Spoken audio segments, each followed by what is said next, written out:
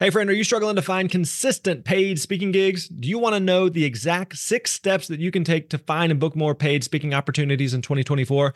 Well, we want to make that easy for you. We've created a new free resource with the help of Dan Irvin, one of our highly successful speakers on our team. Dan has booked over $100,000 in paid speaking gigs in the last few years, and his 6-step process is going to help you maximize your chances of getting booked and paid to speak in any industry.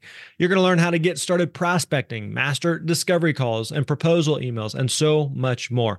All you got to do is go to thespeakerlab.com/steps, and we're going to send you this 18-page guide straight to your inbox. Again, that is thespeakerlab.com/steps, and you're going to get that free guide.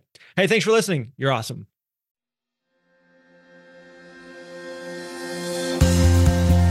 What is up, my friends? Welcome back to the Speaker Lab podcast. My name is Grant Baldwin. Good to have you here with us today.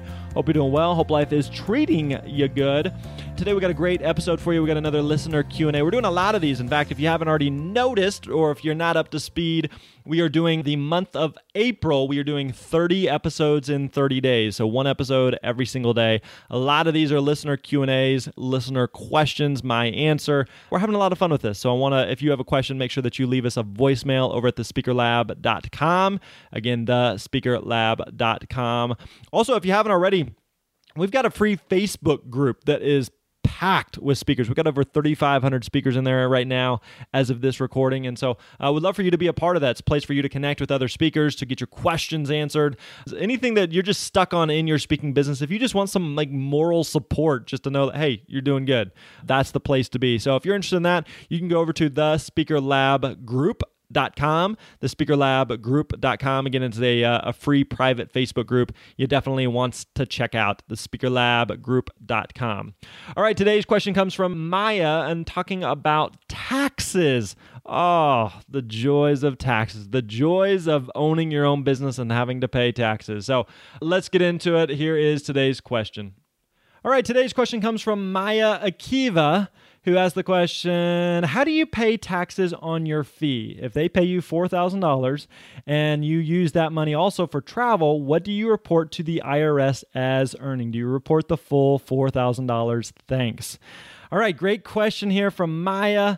Now, on an upcoming episode of the podcast, we're going to be interviewing a CPA, a certified public accountant, to talk all about taxes and speakers and how that all relates. But I'm going to just give you kind of a high-level view of what to consider here.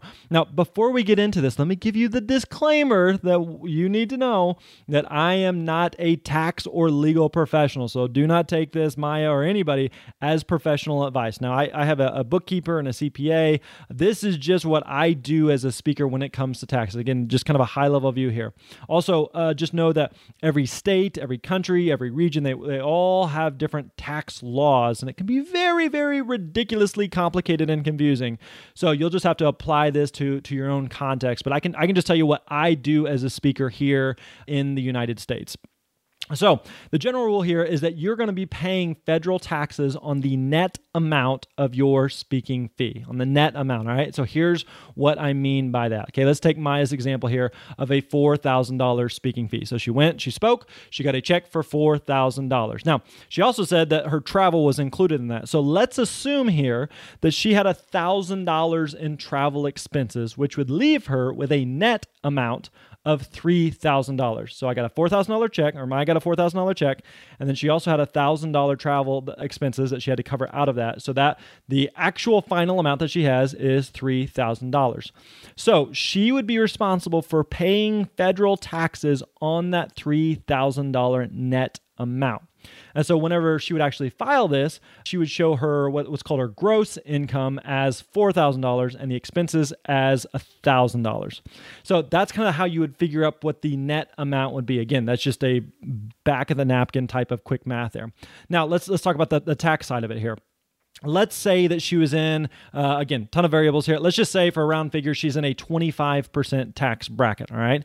That means she would take 25% of $3,000, again, her net amount, 25% of $3,000, which would be $750. That's the amount that she would actually owe for taxes. She would set that aside for taxes. So her actual after-tax take-home for the event. Remember, she got $4,000, but she had $1,000 in travel, which brings it down to $3,000. And then she had $750 in taxes. So her final amount was $2,250. Now, this is really, really important because as a business owner, you have to look at the big picture of what is happening with your cash flow and your finances in your business. See, it's really, really easy to look at this on the surface and think, oh, this is cool. I got a check for $4,000. Now I have $4,000 to spend. Woohoo! No. This is not right. This is incorrect. Because again, after expenses, after taxes, Maya would have almost half of what she started with. And you must absolutely pay attention to these details or they will cripple your business. So let's go back to the example here where Maya is responsible for paying $750 in taxes. Now, this is generally done as what's called a quarterly estimate. So how that works is each quarter you would send the federal government, again, we're talking US based here, a check of the estimated amount of taxes that you earned for that quarter. And so you are just paying taxes you're basically just paying taxes as you earn money. And then at the end of the year, when you file taxes, you just kind of go through, figure up if you get any of that money back. So you're paying, again, as throughout the year, paying a couple times. And then as the year goes, you're continuing paying taxes just once per quarter, basically. And then at the end of the year, whenever you actually file your tax report that's due, April 15th, at that point, you kind of just say, all right, here's what I earned. Here's what my expenses were. Here, how much tax I've paid in. And ideally, it works out to be about break even, that you don't get any money, anything back, but you don't have to pay anymore. So that's kind of the ideal goal there. Now here, let's talk about how this whole process works in our personal business. What we do is we keep a spreadsheet that we use for basically a payroll, which is updated every other Friday. And again, this is just how we do it. So every other Friday, we put in the amount of revenue that our speaking business brought in the past 2 weeks. And so that could be from events that I actually spoke at. It could be from maybe deposits for upcoming events that haven't taken place yet. But any speaking revenue, we put into that spreadsheet. Then we also put in the amount of expenses that we had related to those speaking events in the past 2 weeks. And so that gives us our net amount. So again, income minus expenses is the net amount. So from there, we're going to take 25% of that net amount. And again, let's go for round figures here. Let's just say we had $10,000 come in 2 weeks for speaking revenue. Okay. And let's say out of that, we had $2,000 in expenses, which leaves us a net amount of $8,000. So 10,000 income, 2,000 expenses, net amount of $8,000. And so what we're going to do is we're going to take 25% of that amount, which would be, 25% of 8,000 is $2,000. We set that aside in what we call a tax savings account. Now, this is a separate account from our business checking account. It is a completely separate account just for our quarterly tax savings. And so what we do is we transfer the money to that account and we just leave it there. We do not touch it. The reason is that if we leave it in our business checking account, we are more likely to spend it. So if we just kind of get it out of sight, out of mind, each quarter when we have to pay our estimated taxes, basically we drain that tax savings account and we write a big painful check to the government. I hate it, but it's a necessary evil. So that's basically how we do federal taxes. All right. Again, that's high level view, not a tax professional, not a legal professional, but that's just a high level view of kind of how the process works. Now, let's talk very quickly about state taxes. Again, this is within the US.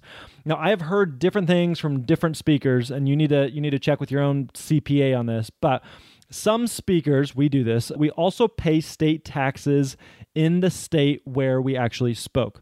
And some states require that you file and pay if you do work in their state.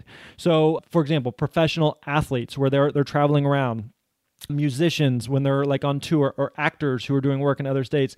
Anytime you're performing work in those other states, you have to file and you have to pay in those states where the work is done. So, for example, last year we had to file taxes in something like 20 different states because I spoke in around 20 different states.